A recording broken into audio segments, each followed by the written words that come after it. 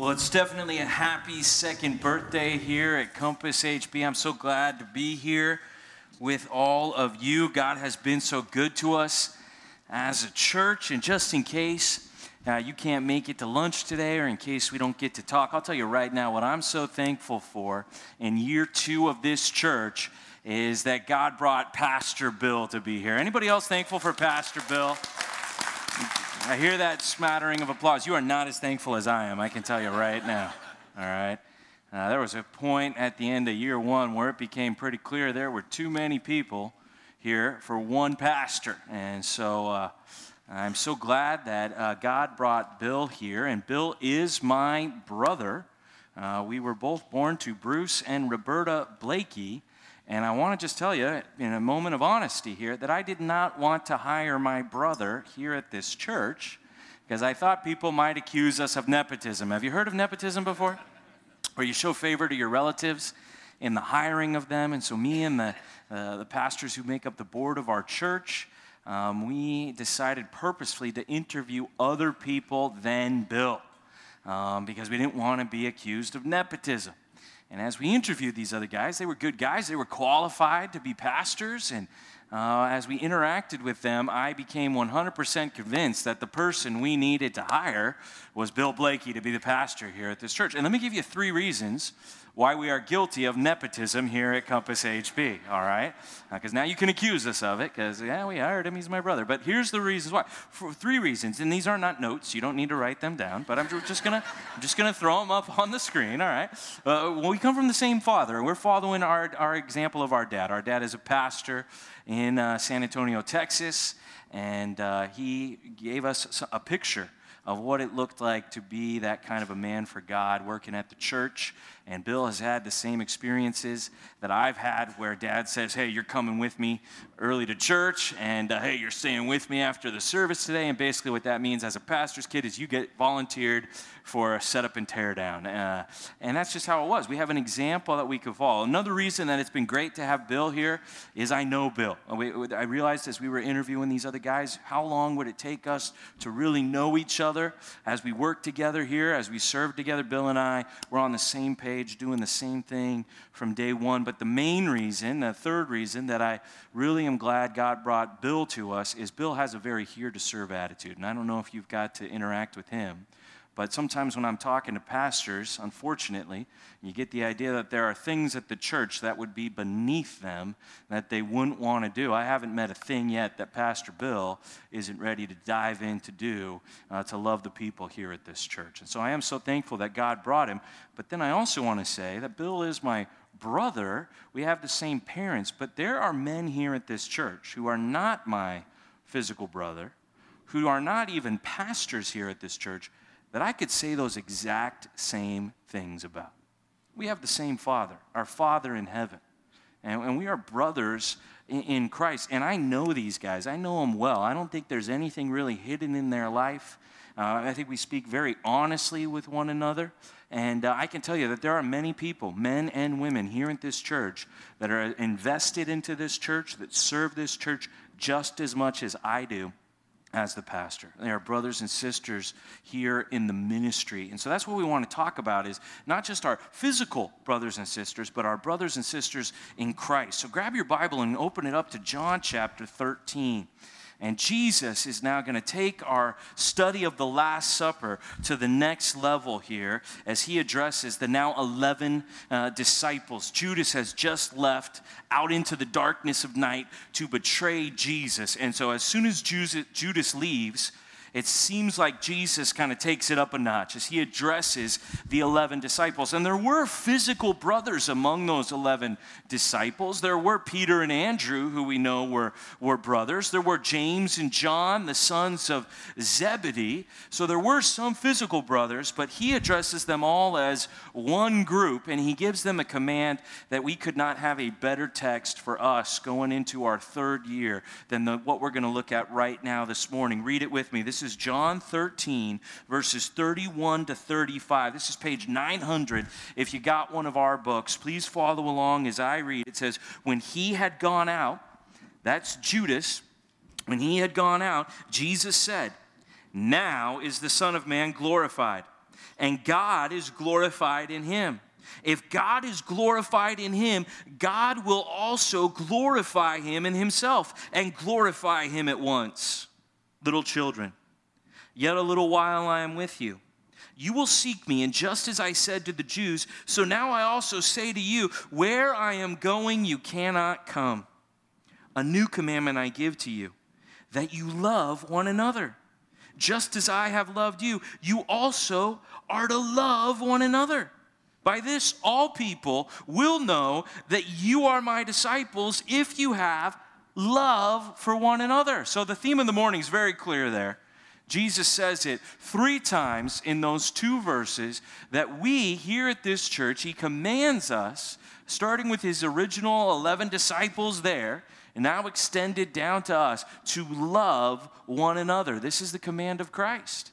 This is his expectation for his people.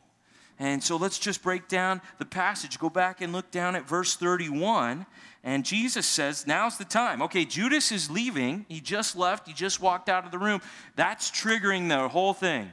He's going to go. He's going to go get that mob, and they're going to get their lanterns and their pitchforks, and they're going to come and try to arrest me, which means they're going to take me on trial where I'm going to be falsely accused. I'm going to be mocked. I'm going to be beaten, and then I'm going to be taken away, and I'm going to be crucified on a cross. It's all going to happen within the next 24 hours, and Judas leaving, that's like the thing that kickstarts all that's about to take place. And so he gets this sense of urgency. Now's it, guys. Now I'm going to be glorified.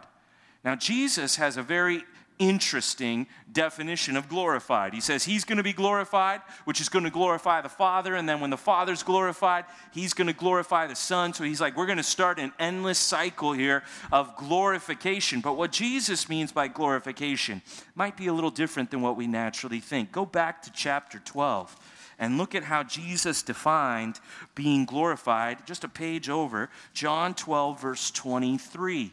He brought this up here in John 12:23, and Jesus answered them, and he said, the hour has come for the Son of Man to be glorified. What does that mean? The Son of Man is a way Jesus liked to refer to himself. The Son of Man in Daniel 7 comes riding on the clouds. Is that what Jesus is talking about? Being glorified as the King of Kings and Lord of Lords and riding on the clouds so everyone can see him? Well, no. Look what he says, verse 24. Truly, truly, I say to you, unless a grain of wheat falls into the earth and dies, it remains alone. But if it dies, it bears much fruit. So he's talking about he's going to be glorified, but the way he's going to get to glorification is through his crucifixion. It's through his death on the cross. In fact, he says that's true for us too. Verse 25, whoever loves his life loses it. And whoever hates his life in this world will keep it for eternal life. If anyone serves me, he must follow me.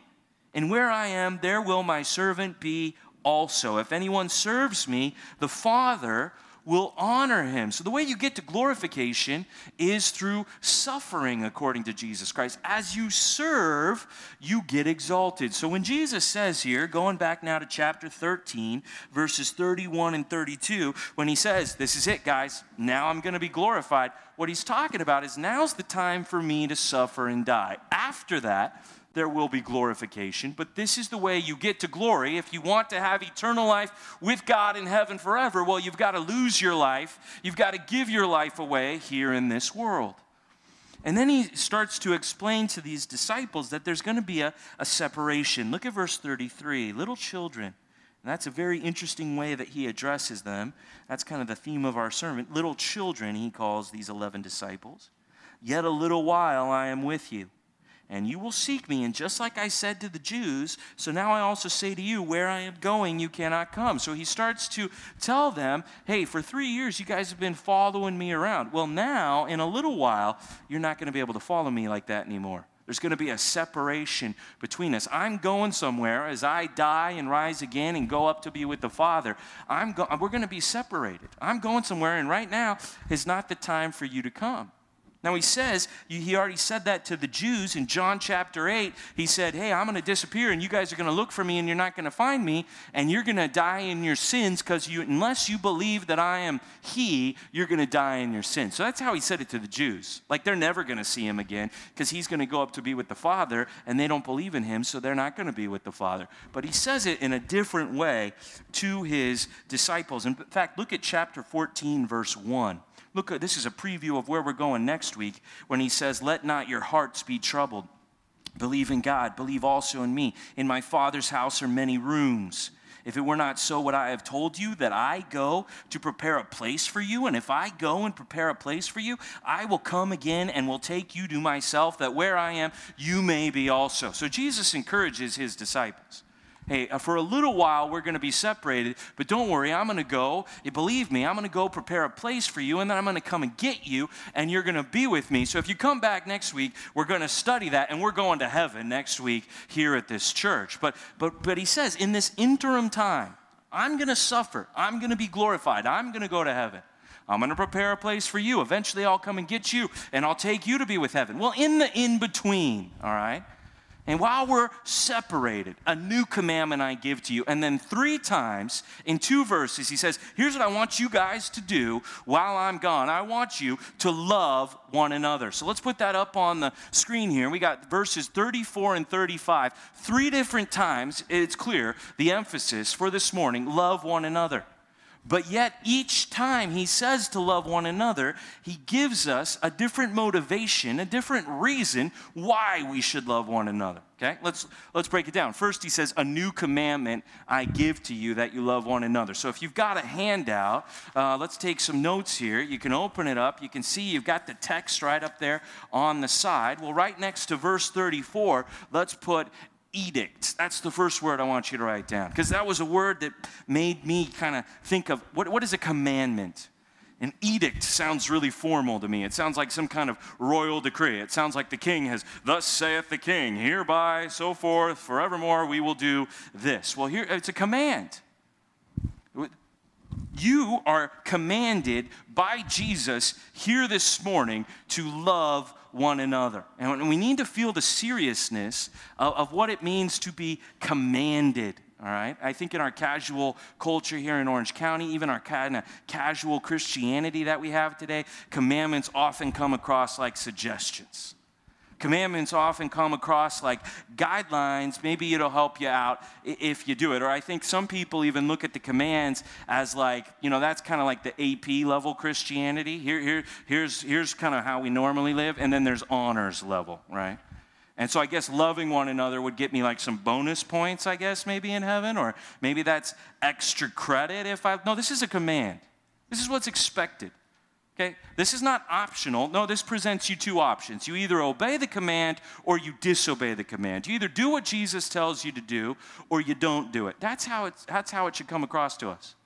And if Jesus is my Lord, if Jesus is the one that I worship and believe in to be God, and he has authority over my life, Jesus gets to call the shots. If he tells me to love one another, guess what I have to do?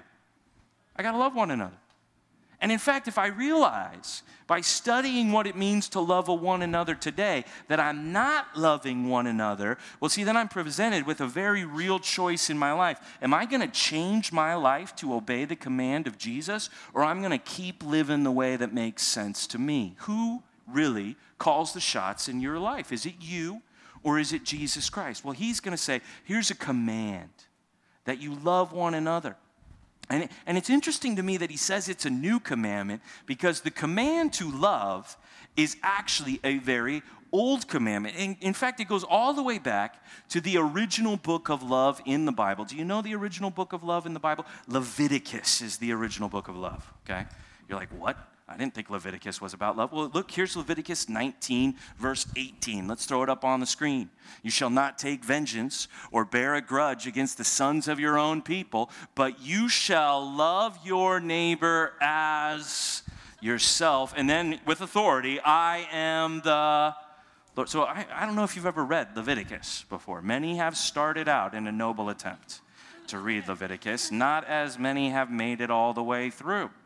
It gets a little meticulous there as they start talking about all these sacrifices and offerings and all these different laws that you're supposed to make sure you do. If you're going to offer a sacrifice to God, well, you better do it just in the way that He says, because you need to be holy as He is holy. That's what Leviticus is all about. And so there's this idea that maybe we've kind of lost in our culture in general, that when God says to do something, there's a seriousness, there's a weight, there's a burden. That's a command, and I better do it. And it says here, you better love your neighbor as yourself. I mean, really, here in Leviticus, we have the origin of the golden rule to treat others as you want to be treated. How would you want people to love you? How do you love yourself? Now consider other people. How do you treat them? Do you treat them in that loving way? That's really what it's talking about here. And you better do it because I am the Lord. So it's an old commandment, it seems to me. So then why does Jesus call it a new commandment? Let's go back to our text. Look at the next phrase. He says, just as I have loved you, you also are to love one another. Oh, okay, so here's what takes an old commandment and puts it in a new light and makes it new is now we have, second thing to write down, now we have the example of Jesus, okay? So before, it was kind of this system of, I think how I want to be treated, how would I treat myself, and then I kind of love other people, and I consider them as more important than myself. Well, now there's an even better template than looking at yourself. Now you can look to, how did Jesus love you? Okay? And just as Jesus loved you, now you go and love one another. So now we have an example.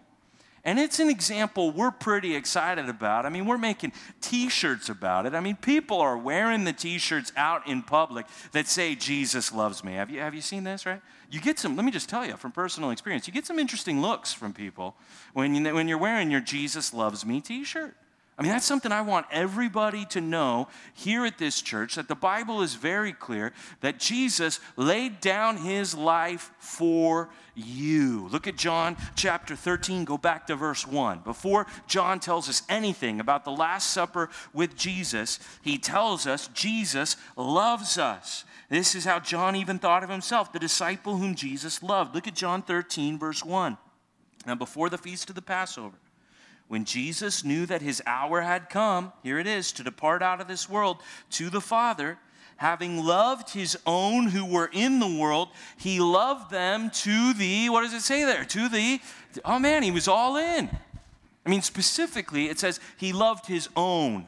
That yes, when Jesus died, the offer of forgiveness and eternal life is available to all, but Jesus knew He was dying for you. It was personal when He died on the cross.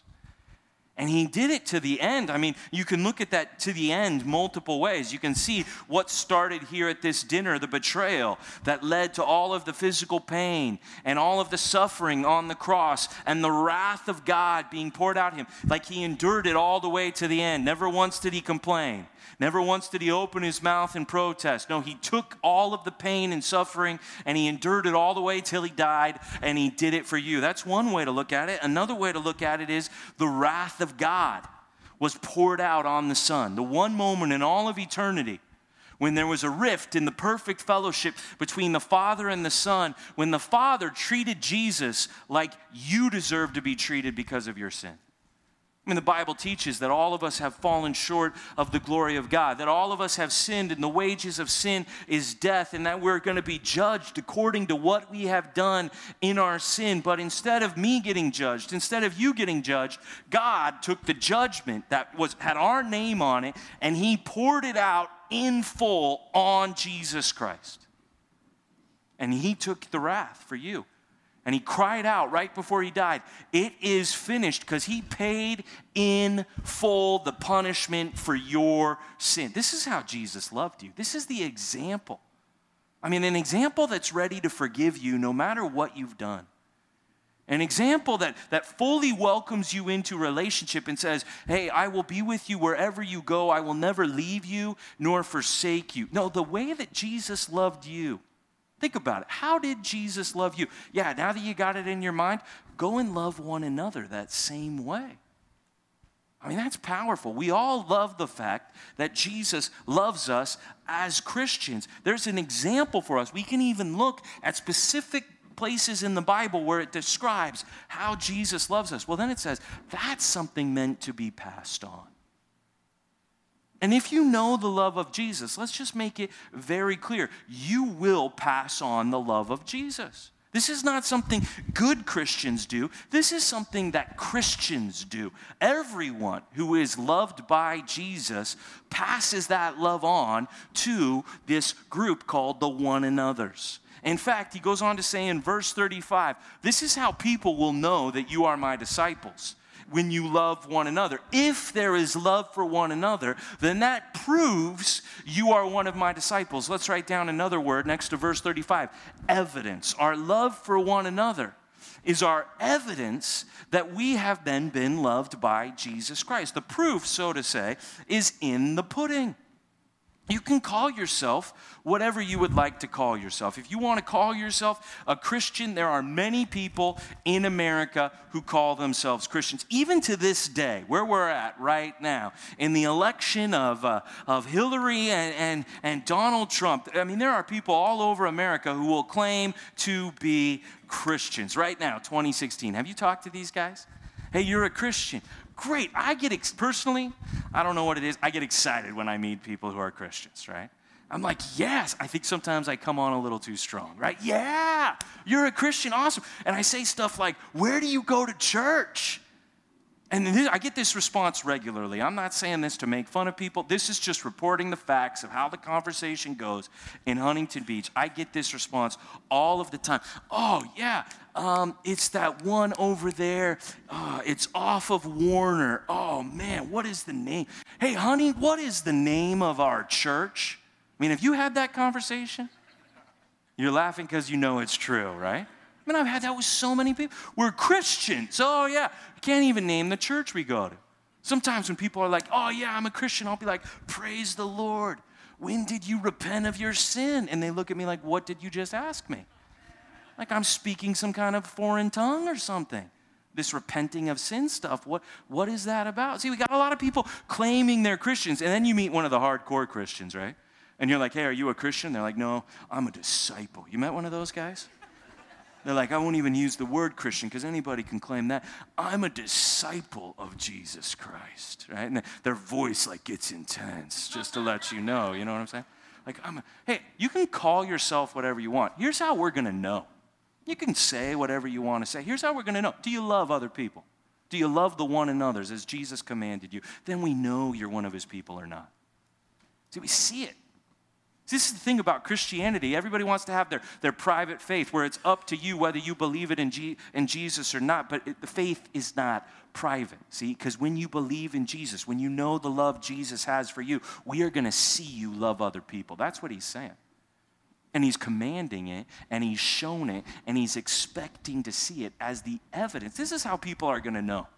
And I mean, let's go interview people who are not Christians, who would not claim to be Christians, people who don't go to church, and let's ask them, why don't they go to church? And they're going to tell us it's because of the hypocrisy, it's because of the self-righteous judgment, it's because they went to a church maybe one time, and they were not loved.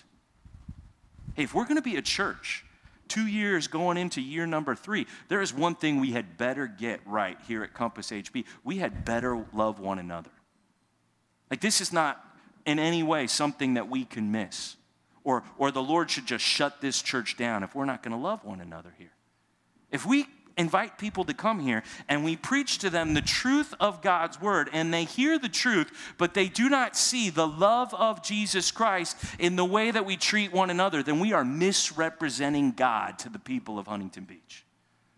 Because God is full of steadfast love and faithfulness. Jesus shows us the grace and truth. If we want them to know we're with Jesus, then they better be able to see our love. And specifically, it says our love for one another. Now, who are these one another's? Who are we talking about here when we keep saying this Greek word that we translate into English, one another? And when you start searching the New Testament for this idea of one another, it's all over the New Testament, all over the second half of our book here. Does it talk about we're supposed to greet one another? where it even talks about like greet one another with a holy kiss. Have you read those passages? It talks about encouraging one another. It talks about washing one another's feet, bearing one another's burdens, confessing our sins to one another. These commands about one another, praying for one another, they're throughout the New Testament. So who are these people? See, when I was growing up in the household of Bruce and Roberta, I was the first child, the oldest child, the masculine child, carrying on the Blakey name to the next generation. Any other oldest kids here? Yes, look at us. This is the best and the brightest that we have to offer. That's how we feel about ourselves, as oldest, right? And what was interesting at my house, maybe you got gypped in the same way, is that my dad and mom did not come and consult with me. And I was not taken into the deal team on whether or not there would be other children in our family. No, all of a sudden there he was. Bill showed up, and then there was this other guy, Ben, and I had no choice but to love them as my brothers. See, as I was born into my family, I was given siblings against my will, whether I liked it or not, and I had to learn how to love them. Same exact thing happens when you are saved by Jesus Christ. Jesus says to Nicodemus in John 3 that every single person has to be born again. And when you are born again, and when the Spirit now indwells you, you enter into a relationship with God who we can refer to, even though he is holy and transcendent in heaven above, we can refer to him as our Father, is what he says, because of how he loves us. And when you have a personal relationship with your Father in heaven, one thing you need to understand is you are not an only child. Your personal relationship with your Father puts you into relationship with all these one another's. Let's get that down. That is the point of our sermon. Point number one, the only point today, you are not an only child, okay? You have a relationship with the Father. Well, then that means that you are put into relationships with all of his other children, okay? This is a way that we can talk about salvation. Sometimes we refer to salvation as adoption, or we get brought into the family of God. In fact, turn with me to Romans chapter 8. Everybody, please grab your Bible and turn to Romans chapter 8, verse 12, page 944. If you got one of our books, let's talk about salvation. And that's something I'm praying even today as we begin our third year, as we have this barbecue after church. I'm praying that we'll even see God save somebody at our church here today, that he will take them and make them a part of his family, that he will make them one of his kids. And this is something we like to talk about. We like to talk about how God is our Father. We like to talk about that we're sons and daughters of the one true King. You heard Christians talk about that? Well, if you're sons or daughters, if we're children of the Father, there's a lot of spiritual siblings that come along with that. We don't have a choice about the matter. No, we're commanded to love these one another's. In the same way that you think about your physical brothers and sisters in your family, that's the one another's, the people that you end up in relationship with here at church. Look at how it describes our salvation in Romans chapter 8, verse 12. In fact, look what it calls us right away. It says, so then, what word does it say there? So then what? Brothers. Do you know that in the New Testament, more than it refers to us as Christians, more than it refers to us as disciples, over 500 times in the New Testament, it refers to us as brothers, or maybe the way we would say it today is brothers and sisters. That's how it refers to us. Write that down, over 500 times in the New Testament, we are defined as brothers, as siblings, as one another's. More than even it talks about us in relationship to God by the way that it calls us. It doesn't call us little Christ Christians or disciples as much as it calls us in the relationship that we have with one another, brothers. And so it's, hey, brothers, here's a way to think about your salvation. We are debtors, not to the flesh, to live according to the flesh. We can't keep living in our sin, according to our natural, selfish ways. No, if you live according to the flesh, you will die.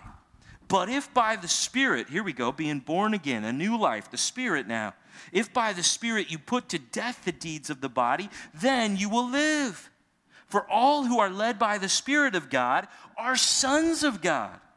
For you did not receive the spirit of slavery to fall back into fear. No, you have received the spirit of adoption as sons, by whom we cry, Abba, Father. Here's an amazing thing that has happened. Now I can call God my dad. That's how close, how real of a relationship that I get to have with him when I'm adopted as one of his sons or one of his daughters. Verse 16, and the Spirit is going to let us know. He's going to give us assurance, confidence, blessed assurance. The Spirit himself bears witness with our spirit that we really are children of God. And if children, then we're heirs. Then we're going to receive the inheritance. Heirs of God, fellow heirs with Christ, provided that we go along with Christ, we suffer with him in order that we may also be glorified with him. Just like we saw in John 12, Jesus is going to be glorified by suffering. Well, we are co-heirs with Christ as we suffer, and later on we'll be glorified with him. And what does it call us? The same thing Jesus says to his 11 disciples that night, little children, children in the plural.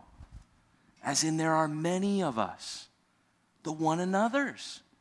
So who are your one another's? I'm asking you right now. There's a command on the table in the book this morning. Jesus talking to you, saying to you, a new commandment I give to you, to love one another, just as I have loved you, to love one another. In fact, this shows where you're really at if you love one another. So who are the people that you are being called by Jesus to love? I'm not. It's going to be different for everybody here. And I'm not talking about your physical family.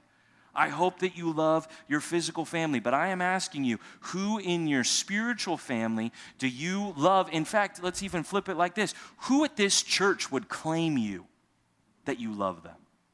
They would claim you as a brother or a sister in Christ because of the love that you have shown to them. There's a command that Jesus is expecting us to do.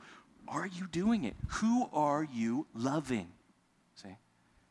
This is something we've got to really ask ourselves. Am I doing what Jesus tells me to do when he says to love one another? If I can't even start out by identifying one another's in my life, then how can I claim to be loving them if I don't even know the people at this church well enough to write their names down and claim them as people that are my one another's?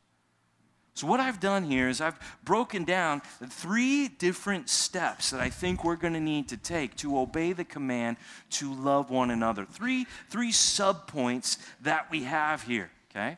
Practical steps to help you maybe change your life if you want to obey the command of Jesus to love one another if you're not doing it already. And I'm here to tell you what's amazing to me is how many people are obeying this command to love one another here at this church. And we've only been around 2 years, and yet people already feel like family here at this church. It is exciting to me to see. These last 2 years have been the longest 2 years of my life planning this church, right? They've been like dog years. You know how like dogs are having 7 years when we're having 1? That's how it feels to me, all right? Not because it's been bad, but because I have met so many different people over these 2 years. And I feel like we've gotten to know each other. I've seen Jesus change people's lives. I've seen people struggle. And I've seen us come together and start to get each other's back and start to really love one another. It's powerful to see the way that this is happening. So I believe that there are people who do love one another here at this church. In fact, last Sunday, we had over 700 souls who attended this church on Sunday morning. I'm here to tell you that 67% of those people, 478 different people, showed up at one of our small groups during the week. So 2 out of 3 people here at this church don't just come to the service on Sunday, but they gather together with the one another's during the week to love them. That is very exciting to me, okay? That after 2 years, we've got 2 out of 3 people who are at least starting to get into these groups to get to know each other and to try to love each other. But I would love to see us get to 100% of the people at this church obeying the command of Jesus to love one another. So let me just break it down into 3 steps. And in each step, I want to start with, how did Jesus love us? Because that's what we're supposed to do for one another. I'm not trying to get you to sign up for some church program. I'm not trying to force you to do something against your will. If you don't know the love of Jesus, I'm not expecting you to then to pass on that love to other people. But if you do know the love of Jesus, Jesus said that he is your good shepherd. Do you remember when he said that in John 10? As we were studying through the Gospel of John, that's maybe one of the things that hit me, that I took the most personally in our study, that he is my shepherd, that I'm one of his sheep who had gone astray on my own way, and Jesus came and he oversees, like a shepherd would for a sheep, he oversees my life. And it says in John 10:3, the first thing that Jesus does for his sheep is he calls them by name. And he says, my sheep, I know them and they know me. They hear my voice and they follow me. Go to 1 Peter chapter 4, verse 7. Let me show you the first step we're going to need to take towards loving one another, to follow the way that Jesus loved us. We see it here as a command in 1 Peter chapter 4, verse 7. This is page 1016. Please look at this with me. We're breaking down the command to love one another, the big idea, into 3 steps. And the first step, I think, is right here in 1 Peter chapter 4, verse 7. It says, the end of all things is at hand. Now, that's a great attention-getting statement right there, okay? The end is here, right? The telos has come is a way to say it. Here we go. You got 24 hours before Jesus returns. The end of all things is at hand. Therefore, what are you going to do in your last 24 hours? Therefore, be self-controlled and sober-minded for the sake of your prayers. And above all, if there's one thing you should do, if this is the end of the world as we know it, here's the one thing to do. Above all, keep loving one another earnestly from the heart with a sincere passion. Hey, this is the end of the world as we know it. Well, let's make sure we love one another. And then it says this, verse 9, show hospitality to one another without grumbling. So we better make sure we're loving one another. And here's a specific way, hospitality to one another. Our first dash, let's get this down. We need to practice hospitality. Practice hospitality. Hospitality, at least to me, is a word whose definition has been hijacked in my mind, because I grew up going to church, and we have a way of making a secret code language here at church. And when I hear hospitality, I start getting hungry. I don't know if anybody else feels the same way. But I cannot now hear the word hospitality without thinking about food, or really, I've even heard say, well, that lady's got good hospitality. I've heard that said about women at church, and what they meant was she has a clean house. Anybody ever heard that before, right? It's like hospitality. The idea is like you offer people food, you invite them over to your house. Here's what hospitality really means. It means to love strangers, if you could write that down. To love strangers. That's what hospitality means.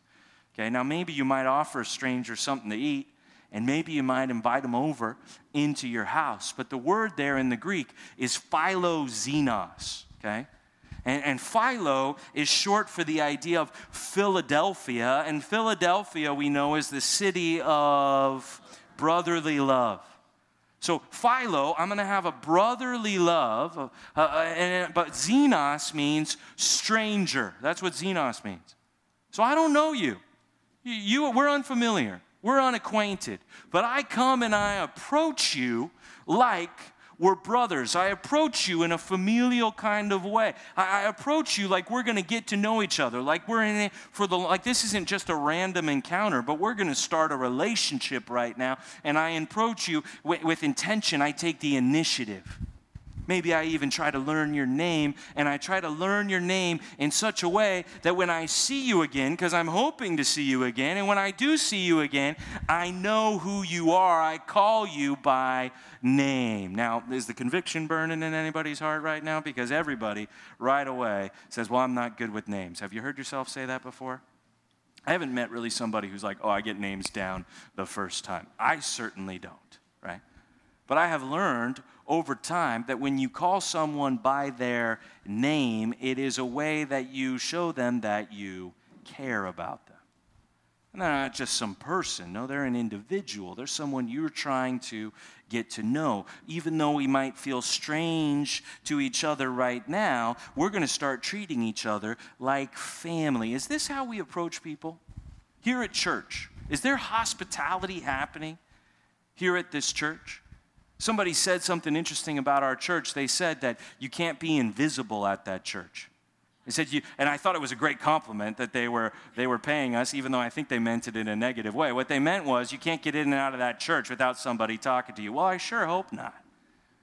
I sure hope that nobody comes into this building without experiencing in some way a tangible expression of, hey, we're strangers, but I want to get to know you. I want to treat you like a brother or sister, right?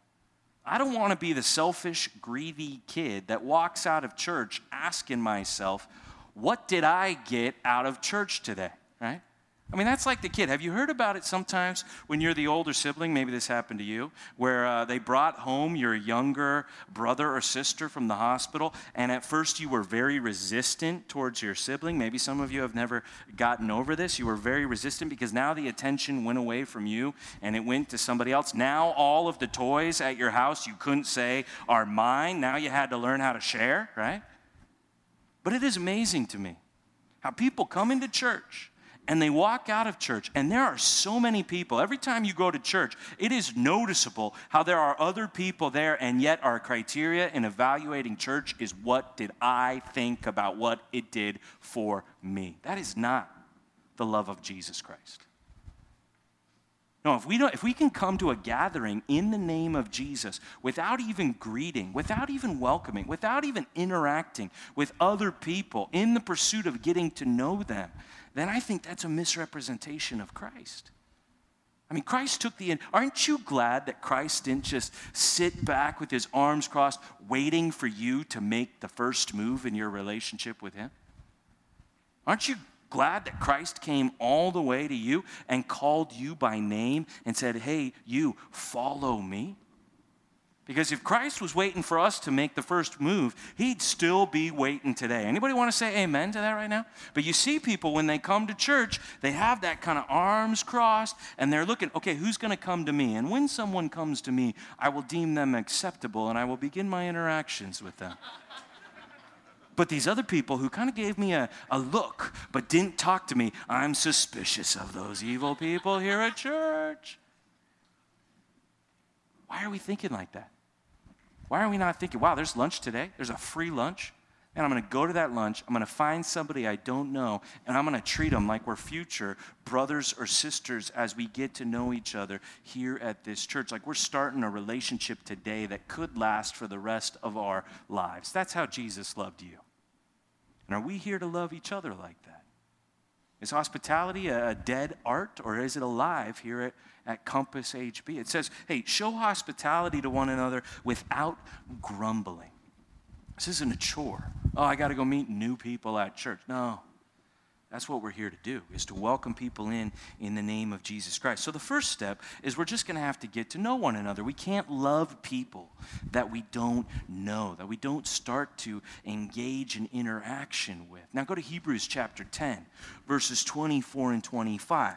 Let's look at the next level of what it's going to take to love people. Everybody turn to Hebrews chapter 10, verses 24 to 25. It's just a few pages over to the left. It's on page 1007 if you got one of our books. Now, when we go back to this idea of how did Jesus love me, well, Jesus is the good shepherd. That's how he refers to himself. And I can't think of Jesus being the good shepherd in John 10 without thinking about maybe the most famous psalm of all of them, Psalm 23, where it says, the Lord is my shepherd, I shall not want. And when he's my shepherd, it's like we have this ongoing relationship.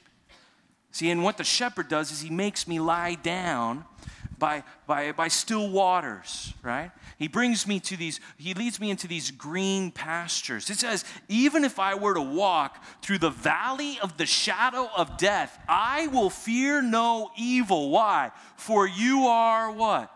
You're with me. See, there's not just that he calls my name and asks me to follow him. No, he's with me. He's like right there next to me. In fact, the psalm ends, Psalm 23, verse 6, surely, here's something we can count on. Goodness and mercy will follow me all the days of my life, and I will dwell in the house of the Lord how long? Forever, it says.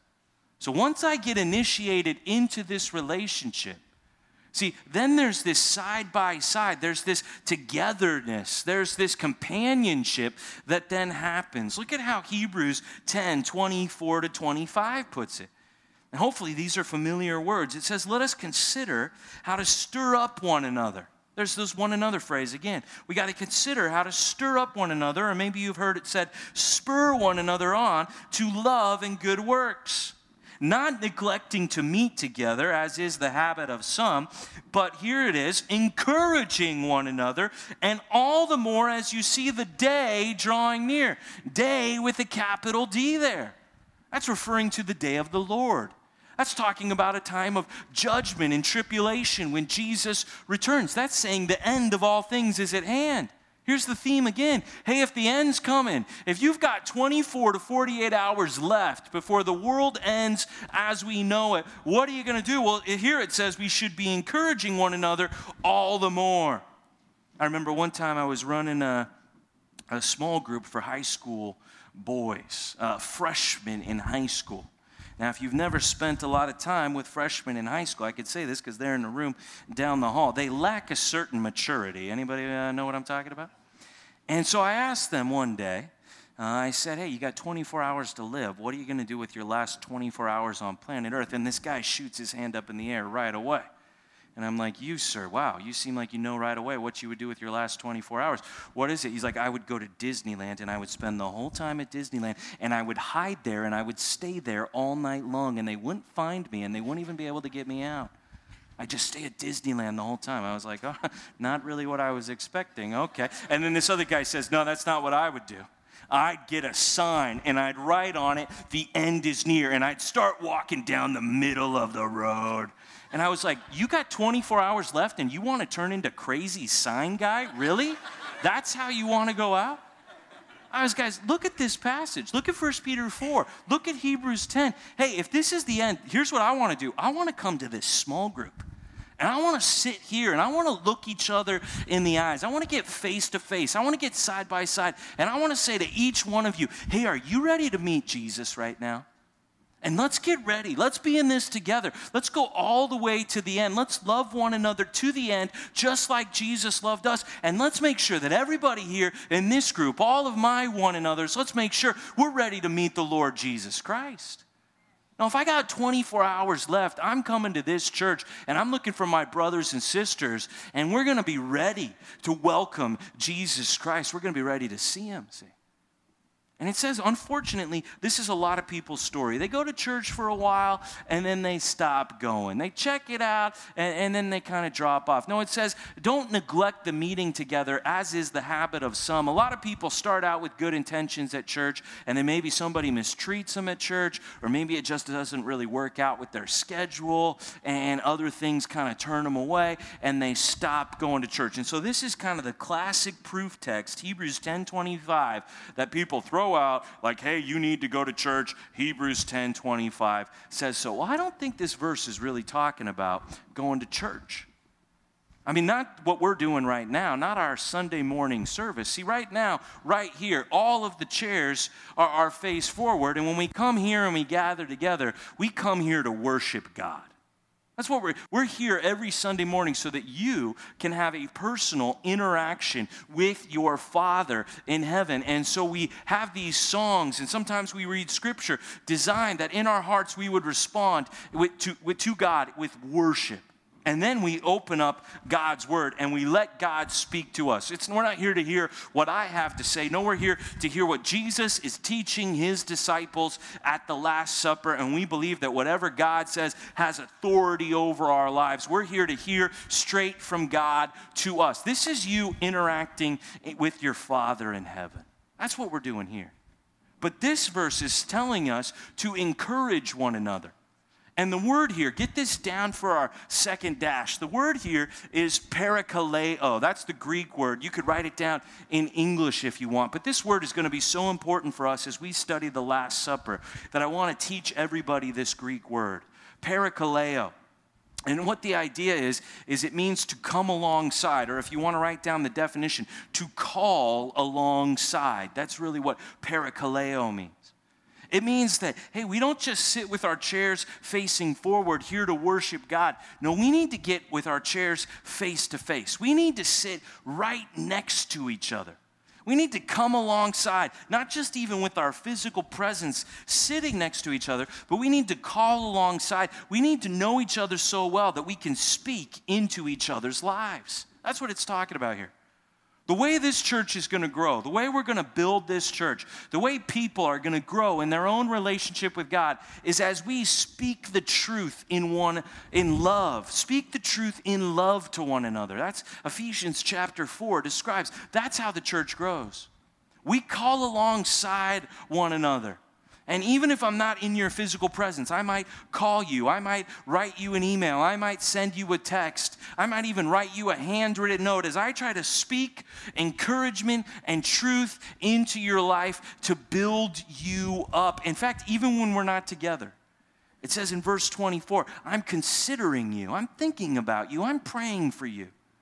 And I'm trying to think about my brother or my sister. How could I spur them on? How could I get them going to love Jesus more and to do good deeds for Jesus? Like, how can I help them stoke the fire in their heart for Jesus Christ? So I want to be like a spur where I give that little swift kick of love that gives them that extra giddy up, that gets them going in their love for Jesus Christ. How could I make a difference in the life of somebody else here at this church? That's what we're supposed to be thinking about. And when we come here on Sunday, we might see one another. We might talk with one another. I hope we extend a hand to get to know one another. But this time is not focused on our one another relationships. This time is focused on our Father in heaven. That's why we need to gather, I believe, another time where we're focused on one another. That's why we have these fellowship groups. That's why I plead with you and I say, if I'm your pastor, if this is your church, then I'm asking you to go to one of these fellowship groups, to make it a priority, to get to know people that you could then say, you're side by side sharing life together. That's what it's saying to do in Hebrews 10:25. When you see the word encourage in the New Testament, it's probably parakaleo, to call alongside of someone. Who are you side by side with? You got to get to know them. And you realize where they work and how their kids are. And you start to see who they are. And then you start to know how God could use you to speak into their life, to encourage them and build them up. Now, if you've done these first two steps at church before, you know that this doesn't always work out in a happily ever after kind of a way. No, a lot of people have been burned. In fact, a lot of people come into church very guarded. Their walls are up. Their heart has kind of been hardened because they did try to love people. They did get to know people at church before, and then those people kind of stabbed them in the back. Maybe they were honest and open about some sin in their life, and then they felt like some people really judged them for their sin. And so now they're real hesitant about opening themselves up or even getting to the point where they would say they love other people. Well, how did Jesus love you? The good shepherd laid down his life for the sheep. I mean, he gave himself. What did Jesus get out of it? What did Jesus get in the salvation equation between you and Jesus? He brought his perfect righteousness by shedding his blood, and you brought your sin. See, Jesus isn't loving you for what he's going to get out of it in the end. No, he's sacrificially giving of himself to you. We're not here to love people because we think that's going to be in our best interest. We're here to love people even if we know it's going to hurt us and break our hearts. We're still here to show the love of Jesus Christ. Jesus has laid down his life. He has shed his blood for many people who then respond by walking over his blood on their way to more sin. And yet he laid down his life, and the offer is there for all. We need to love all that Jesus brings across our path, and we need to love them even if they're not going to love us back. Go to Matthew 18, and look at how Jesus now takes the shepherd analogy that he has for us, and he applies it directly to us here in Matthew chapter 18. Look at this in verse 10 with me. Matthew chapter 18, verse 10. Jesus, this is page 823 if you got one of our books. Jesus puts it like this. He says, see that you do not despise one of these little ones. Make sure you're not looking down on anybody here at church. One of these little kids, one of these little children. Here's somebody over here and you think they're going off into sin and they stop showing up at your fellowship group. You don't see them around church anymore. And you might say things that I've heard people at church say before, like, well, they know where we are if they really want to be a part of us. Well, they know what time we meet if they really want to come. You start looking down on people like that. Jesus says, hey, make sure you don't look down on anybody. For I tell you that in heaven their angels always see the face of my Father who is in heaven. I wouldn't want to be writing off somebody that the Father in heaven is sending angels after to protect. I wouldn't want to be giving up on somebody that the Father in heaven is calling one of his kids. Verse 12, what do you think? If a man has 100 sheep and one of them has gone astray, does he not leave the 99 on the mountains and go in search of the one that went astray? And if he finds it, truly, I say to you, he rejoices over it, over that one lost sheep, more than over the 99 that never went astray. So it is not the will of my Father who is in heaven that one of these little ones should perish. And third dash here, we have to pursue the lost sheep, okay? We're not here to just get to know people and to love people who love us back. No, we're here to love people even if we see them start to drift away. It's heartbreaking. When you invest, when you put yourself out there and it feels awkward and uncomfortable, but you go for it, you practice hospitality, you take initiative, you get to know somebody, you start going to a group together, you start to become friends, you go to their house, they come to your house, you let each other in, and then all of a sudden you see them and they're not coming to church before. Have you had this experience before? And it's not even like they're not coming to our church. It's like they're not going to church. In fact, they're drifting away from Jesus Christ. They're starting to go back to their old life. They're starting to say that things like they want out of their marriage or things like they know are clearly wrong that you've even had specific conversations about before where they agreed with you that it was wrong and they said they wanted to repent of it, and then the next thing you know, they're going back and doing it again. And your heart breaks. Are you just going to write them off? You going to give up on them? Or do you go after them? Here's what Jesus says with no analogy in verse 15. Look at Matthew 18, verse 15. If your brother sins against you, they do some sin in their life, and you know about it, go and tell him his fault between you and him alone. If he listens to you, you have gained, you have won your brother. It's saying you are the first line of defense here at this church. If you know somebody, and you can tell they are turning away from Jesus into sin, don't come and tell me about it as the pastor, please. Don't go to your group and say, hey, let's all pray for so-and-so because look at what they're doing. No, the first thing that you do when you know somebody's in sin is you go straight to them. And between the two of you, privately there, brother to brother, sister to sister, you're not trying to win the argument. You're not trying to prove to them they're wrong. You're trying to win them. You're trying to show them your love for them, that you care, that they turn around from that sin and that they follow Jesus Christ with you again. You go and you bear your soul to them and you try to win them back.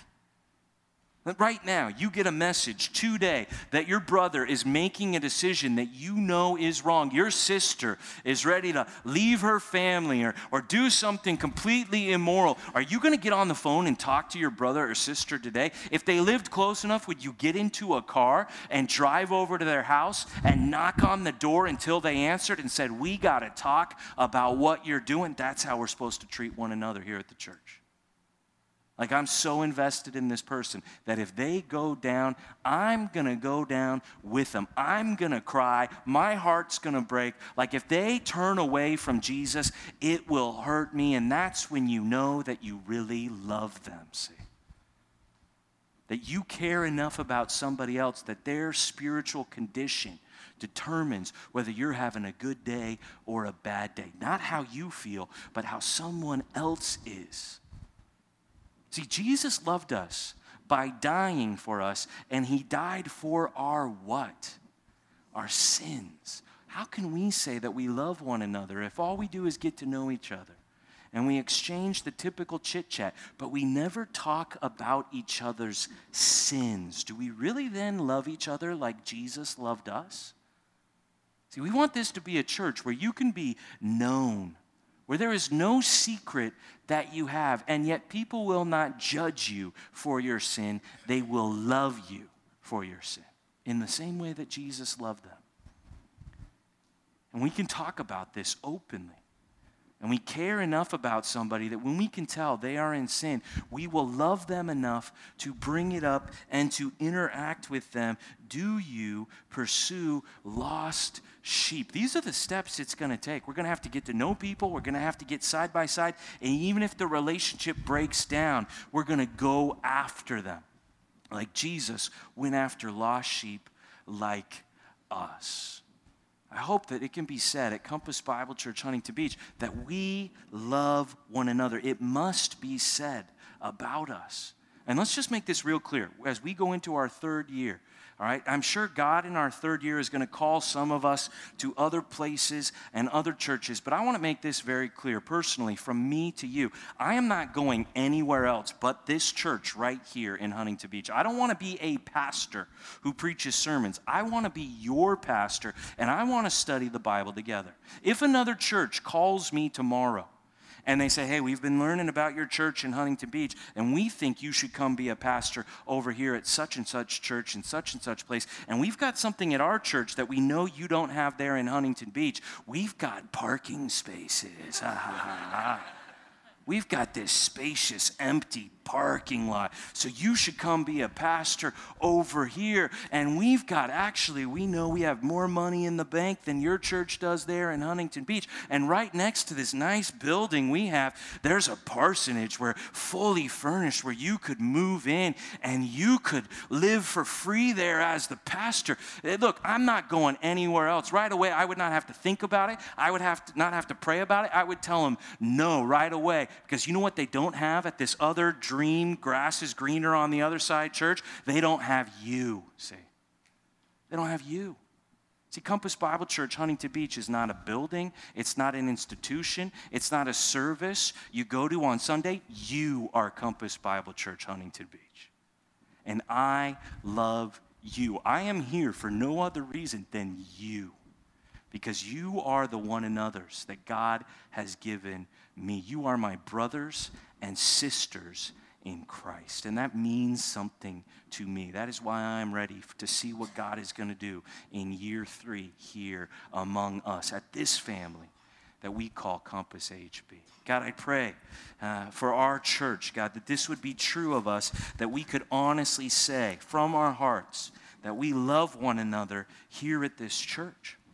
And God, we thank you so much for the love that you have poured out through your Son, Jesus Christ, that we can know here today that Jesus really does love us, and that in Jesus there is no condemnation. He has taken the wrath for our sin, that we're adopted into your family, and that your Spirit confirms within us that we are your sons and we are your daughters, and you are our Father in heaven, and we cry out to you as our Father right now, God.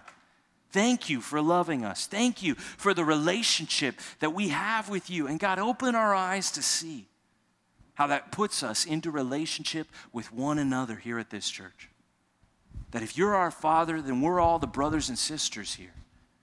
And God, I just want to thank you for the love that you have put on our hearts in just 2 short years. And God, I pray that that love would increase even more and grow in this 3rd year of our church, that we would get to know each other even more, that we would be right side by side with each other. And God, I just pray for the people who are hearing this sermon right now, and they know they've never really loved people, maybe their family like this, but not people maybe outside of their family, not in the church, not people they didn't grow up with, just people they go to church with. God, I pray that out of obedience to Jesus Christ, because Jesus has loved them, that they would enter into the family of love that you're building here among us, God. That they would take a step today just to try to get to know somebody. That they would maybe come to a fellowship group as a step of obedience and faith. And God, my heart goes out even as we see so many people coming here to the church. God, my heart breaks for people who are not here this morning, that I wonder where they're at, God. That I'm concerned even now they might be drifting away from you and going back to their old life. God, use us to pursue those lost sheep. Use us in our love to cover a multitude of sins and turn them back to you, God, as we go after them.